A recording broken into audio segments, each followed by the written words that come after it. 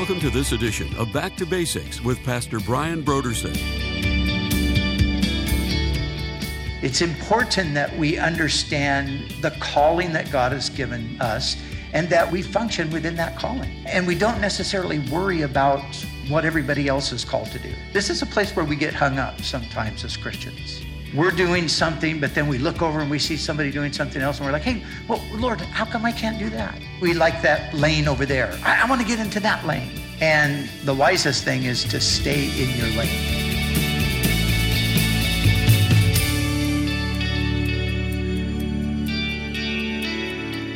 Today on Back to Basics, Pastor Brian continues his study in the Gospel of John. Join us as Pastor Brian begins his teaching on John chapter 3, verses 22 through 36, in a message titled, The One Who is Above All.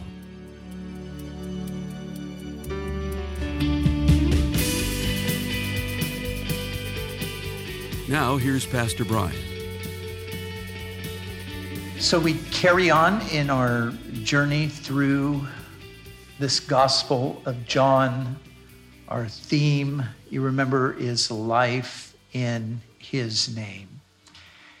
And so we're picking up the story actually after the meeting with Nicodemus and the discussion of the necessity of the new birth. And those were the things that were earlier in the chapter. And let me just remind us that the new birth, Jesus says to Nicodemus, you must be born again. He's talking about a spiritual birth. Nicodemus didn't quite understand that. It was, what, do I have to go into my mother's womb a second time? And Jesus said, no, you need to be born from above.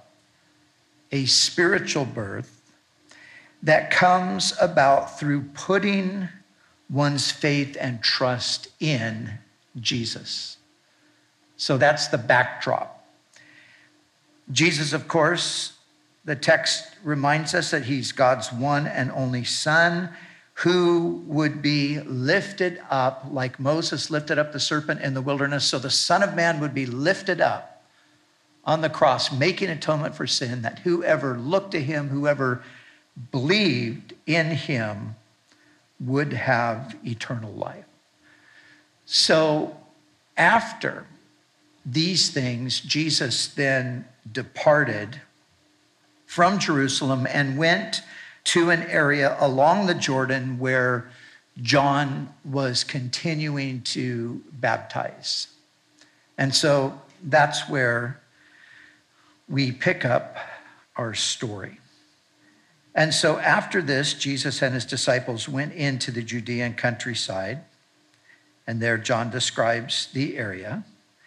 And it was there that an argument developed between some of John's disciples and a certain Jew over the matter of ceremonial washing. So even though John the Baptist had been pointing people to Jesus, there were still those that were considering themselves the disciples of John. They were following John. And they came and they said to John, Rabbi, that man who was with you on the other side of the Jordan, the one you testified about, look, he is baptizing and everyone is going to him. Now, here are just some hardcore, loyal followers of John. It's like, that guy that you talked about, you know, we don't care about him. We're your disciples. That's pretty much the attitude that they have at this point. They're a little overzealous for John. It kind of reminds me of a story back in Exodus or Numbers where the Spirit of the Lord comes upon a number of people in the camp of Israel and they began to prophesy. And Joshua, he comes to Moses and he says, Moses, these guys are prophesying too. And Moses says, oh, Joshua, are you zealous for me? And he was. In Joshua's mind, no, Moses is the prophet. What are these guys doing prophesying? And Moses, his response is great. He says, oh, Joshua, would to God that all God's people would prophesy. And this is the same sort of thing. The disciples, they're just zealous for John. People are going after that other person, that one that you talked about. And he is baptizing. Everyone's now going to him. To this, John replied, a person can receive only what is given them from heaven. You yourselves can testify that I said, I am not the Messiah, but I am sent ahead of him. The bride belongs to the bridegroom. The friend who attends the bridegroom waits and listens for him and is full of joy when he hears the bridegroom's voice. That joy is mine, and it is now complete. So John says, no, look, I want people to go to him. That's the purpose that I came. I'm not the bridegroom. I already told you that. I'm the friend. I'm the best man. And I am rejoicing to see what's happening. But John says this that I think is worth noting. He says, a person can receive only what is given them from heaven. And John just has a beautiful perspective. You know, John understands, if you will, he understands his lane.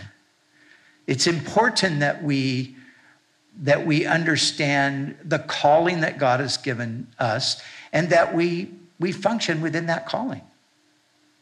And that we do that faithfully and we don't necessarily worry about what everybody else is called to do. This is a place where we get hung up sometimes as Christians. We're doing something, but then we look over and we see somebody doing something else and we're like, hey, well, Lord, how come I can't do that? We like that lane over there. I want to get into that lane. And the wisest thing is to stay in your lane. Stay in that place. That's where the fruit is going to come. That's where the blessing is going to come. So John understood that. And that's pretty much what he's communicating here. But then after he says that joy is mine and it is now complete, he says this. He says, he must become greater, I must become less. Or he must increase and I must decrease. And again, what a beautiful perspective that John has here. And this is a word for all of us, really. But I think, first of all, I think of those who are the public servants of Christ. All of us would do well to adopt John's conviction and make it the goal of our life and ministry. Our objective is not to increase our popularity, not to build our platform. Our objective is to see Jesus exalted. He needs to increase. I need to decrease. I'll tell you, if church leaders would just really lay hold of this as a motto and a goal, the witness of the church in society would be much better than it is today.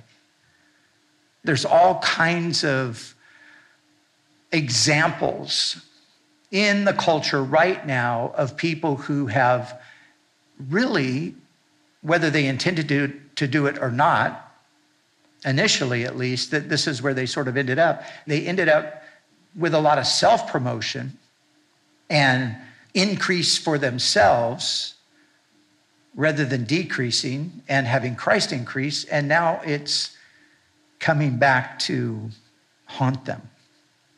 This is happening many, many places in the church. But it's not only applicable to church leaders, it's applicable to all of us, right? This is the goal.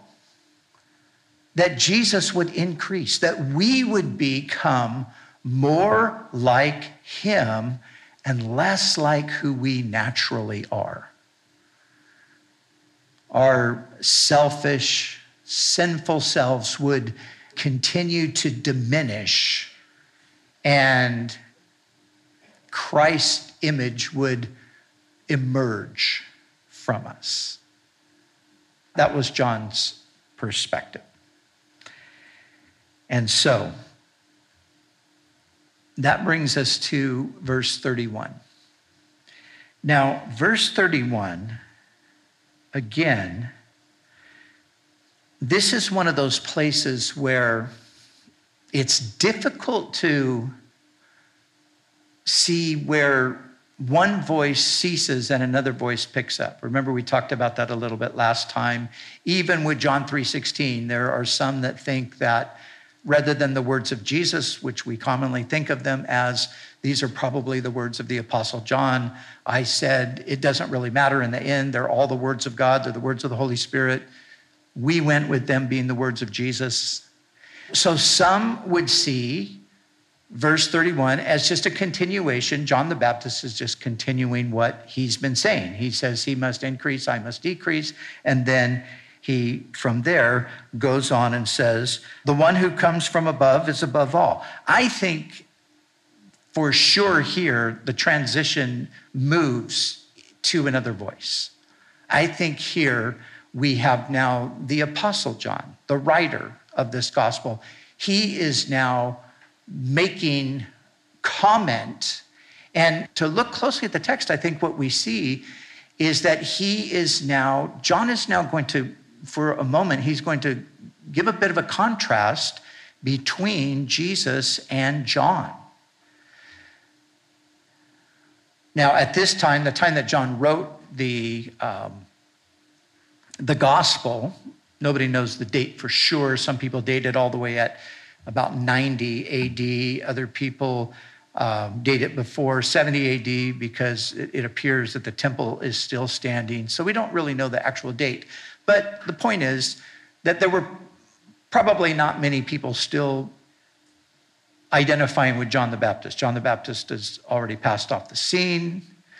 But what John is wanting us to understand is this bigger point that Jesus is the ultimate voice of God to the world. So he says, the one who comes from above is above all. That's a reference to Jesus. The one who is from the earth belongs to the earth and speaks as one from the earth. So the one who comes from above is Jesus. The one who speaks of the earth is John. Now, of course, John was a prophet, but nevertheless, he was still a mere man, and he still had, to some degree, a very earthly perspective on things. And maybe you remember John, as the text even tells us here, that all of this is happening before John was cast into prison. So remember, the other Gospels tell us that John is arrested at a certain point and he's finally executed, he's martyred. But remember, there's that point where John, in his trial, he begins to question whether or not he was actually right about Jesus. And so he sends some of his followers to Jesus. He's in jail. He sends his followers to Jesus, and they come with this question from John: are you the Messiah, or should we look for another? So the point is just to show that John, even though he was a prophet for sure, he still has those weak human elements where Jesus is superior. Jesus is superior because he is the one from above. He is the one from heaven. And as we carry on reading there, notice what it says. It says that God gives the Spirit to him, speaking of Jesus, without limit. So John experienced the Spirit of God, came upon him from his mother's womb to be that one who would go before the face of the Lord and prophetically prepare the way. But there was a limited measure of the Spirit upon John. Jesus, we are being told here, there is no limit to the Spirit upon him. In other words, he comes in the fullness of the Spirit. And those who believe that, it says that they certify that God is, NIV says truthful, but I think better, that God is true. And again, what John is talking about is when a person believes that Jesus is the Messiah, that is that authenticating moment where one comes to know the truth about God. One comes to know that the testimony of God, the reality of God is true. That's the place where that reality comes into focus. When one believes in Jesus, that's when everything changes. That's when suddenly God becomes real. No longer just theoretical, but now, no, God is real. This is really what the writer of Hebrews wants us all to know.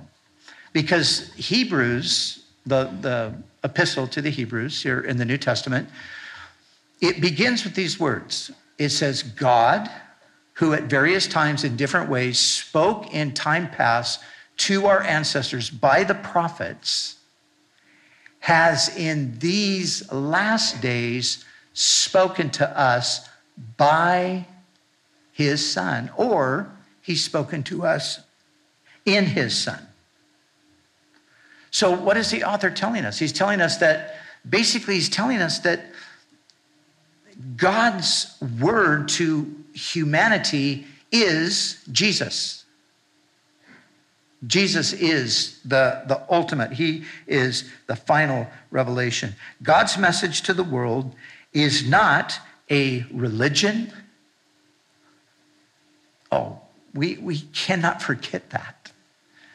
Not a religion, not a philosophy, not a set of morals or an ethical standard. His message is, we preach a person. Man, Christians today are so caught up with issues. And everything is an issue. And we're talking about issues, and we're debating issues, and we're contending with people over issues. And there's more and more issues every day we're confronted with. And I'm not saying that issues aren't important, but we have got to remember, our message is first and foremost, we are presenting a person. We're not presenting a better way of life or a greater philosophy or the ultimate religion. We're called to present to people a person. Professor Karen Jobes, she put it like this. She wrote, the overarching message of the book of Hebrews is that God has spoken to the people of planet Earth, and God's word to us is that the life, death, and resurrection of his Son in the first century is the fullest and final message to humanity. Oh, we can't lose sight of that. And I'm saying this because I'm afraid that in some ways, many Christians have lost sight of this. And so our message as we go out into the culture is just getting sucked into the culture wars, if you will, and our message just tends to revolve around those things. And I'm not saying that there doesn't need to be pushback against things, and that's fine to a certain extent. But if it leads us to move away from what the real message is, the primary message, then that's when it becomes trouble. I mean, I think of all of the societal issues that we're dealing with now, and all of the voices on either side of the issue that are just in constant conflict. And there's no there's not even any middle ground. It's just everyone's out for total scorched earth, complete annihilation of your opponent. But here's the interesting thing. When you preach Jesus, you kind of cut through all of that other stuff. Now, obviously, people don't like you preaching Jesus either, but I have a conviction that if I'm going to get beat up or persecuted or thrown in jail or whatever, it's going to be because of Jesus. I'm going to go down swinging for Jesus. I'm not going to go down swinging for a cause. But the thing is, if we preach Jesus, even though, of course, there is pushback, it's a different kind of pushback. But when we preach Jesus, there's a power that's not there when I'm preaching issues. There's the power of God. There's the reality of the Spirit of God working. And I've seen it over and over again. I know it's true that you can cut through so much stuff, and even the hardest heart can be pierced when the message is Jesus. So let's not forget that. Let's not lose sight of that. Let's remember that Jesus is the message of the church. We preach Christ and Him crucified, the Apostle Paul said. And of course, he said that in a day when there were plenty of issues that he could have addressed. We preach Christ and Him crucified. Now, this brings us to the last two verses of the chapter. For the Father loves the Son and has placed everything in His hands. So again, the emphasis on the Son. And then verse 36, this is what I want to delve more deeply into today. Whoever believes in the Son has eternal life, but whoever rejects the Son will not see life, or God's wrath remains on them. Now, this is kind of taking us back to where we were in our previous study. And there was so much to cover. We didn't have time to address it all, but I wanted to kind of circle back around to some of the things that we were talking about last time.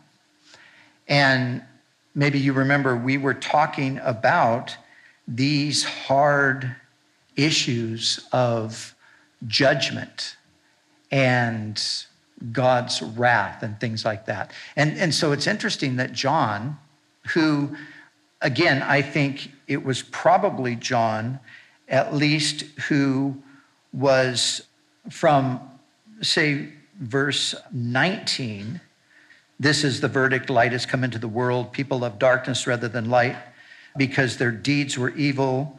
For everyone who does evil hates the light and will not come into the light for fear that their deeds will be exposed. So John, in the very closing verse here of this third chapter, he comes back around to that.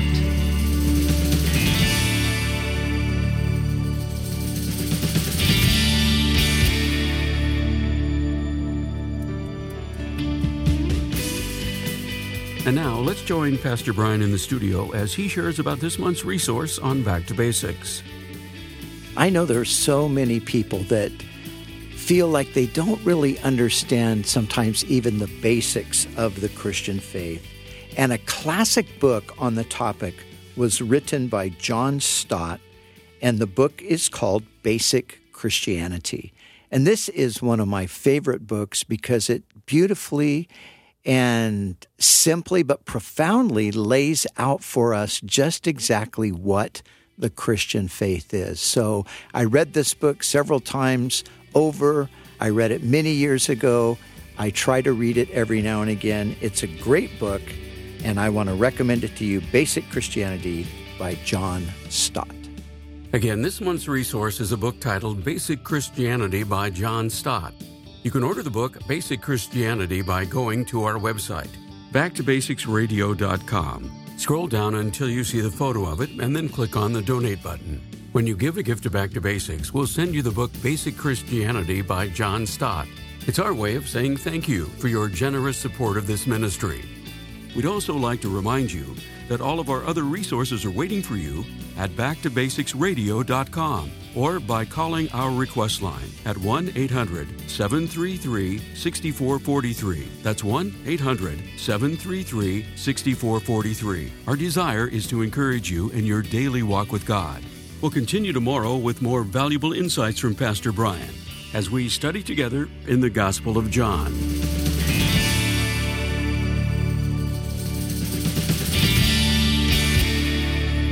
Back to Basics is the preaching and teaching ministry of Calvary Chapel, Costa Mesa, California.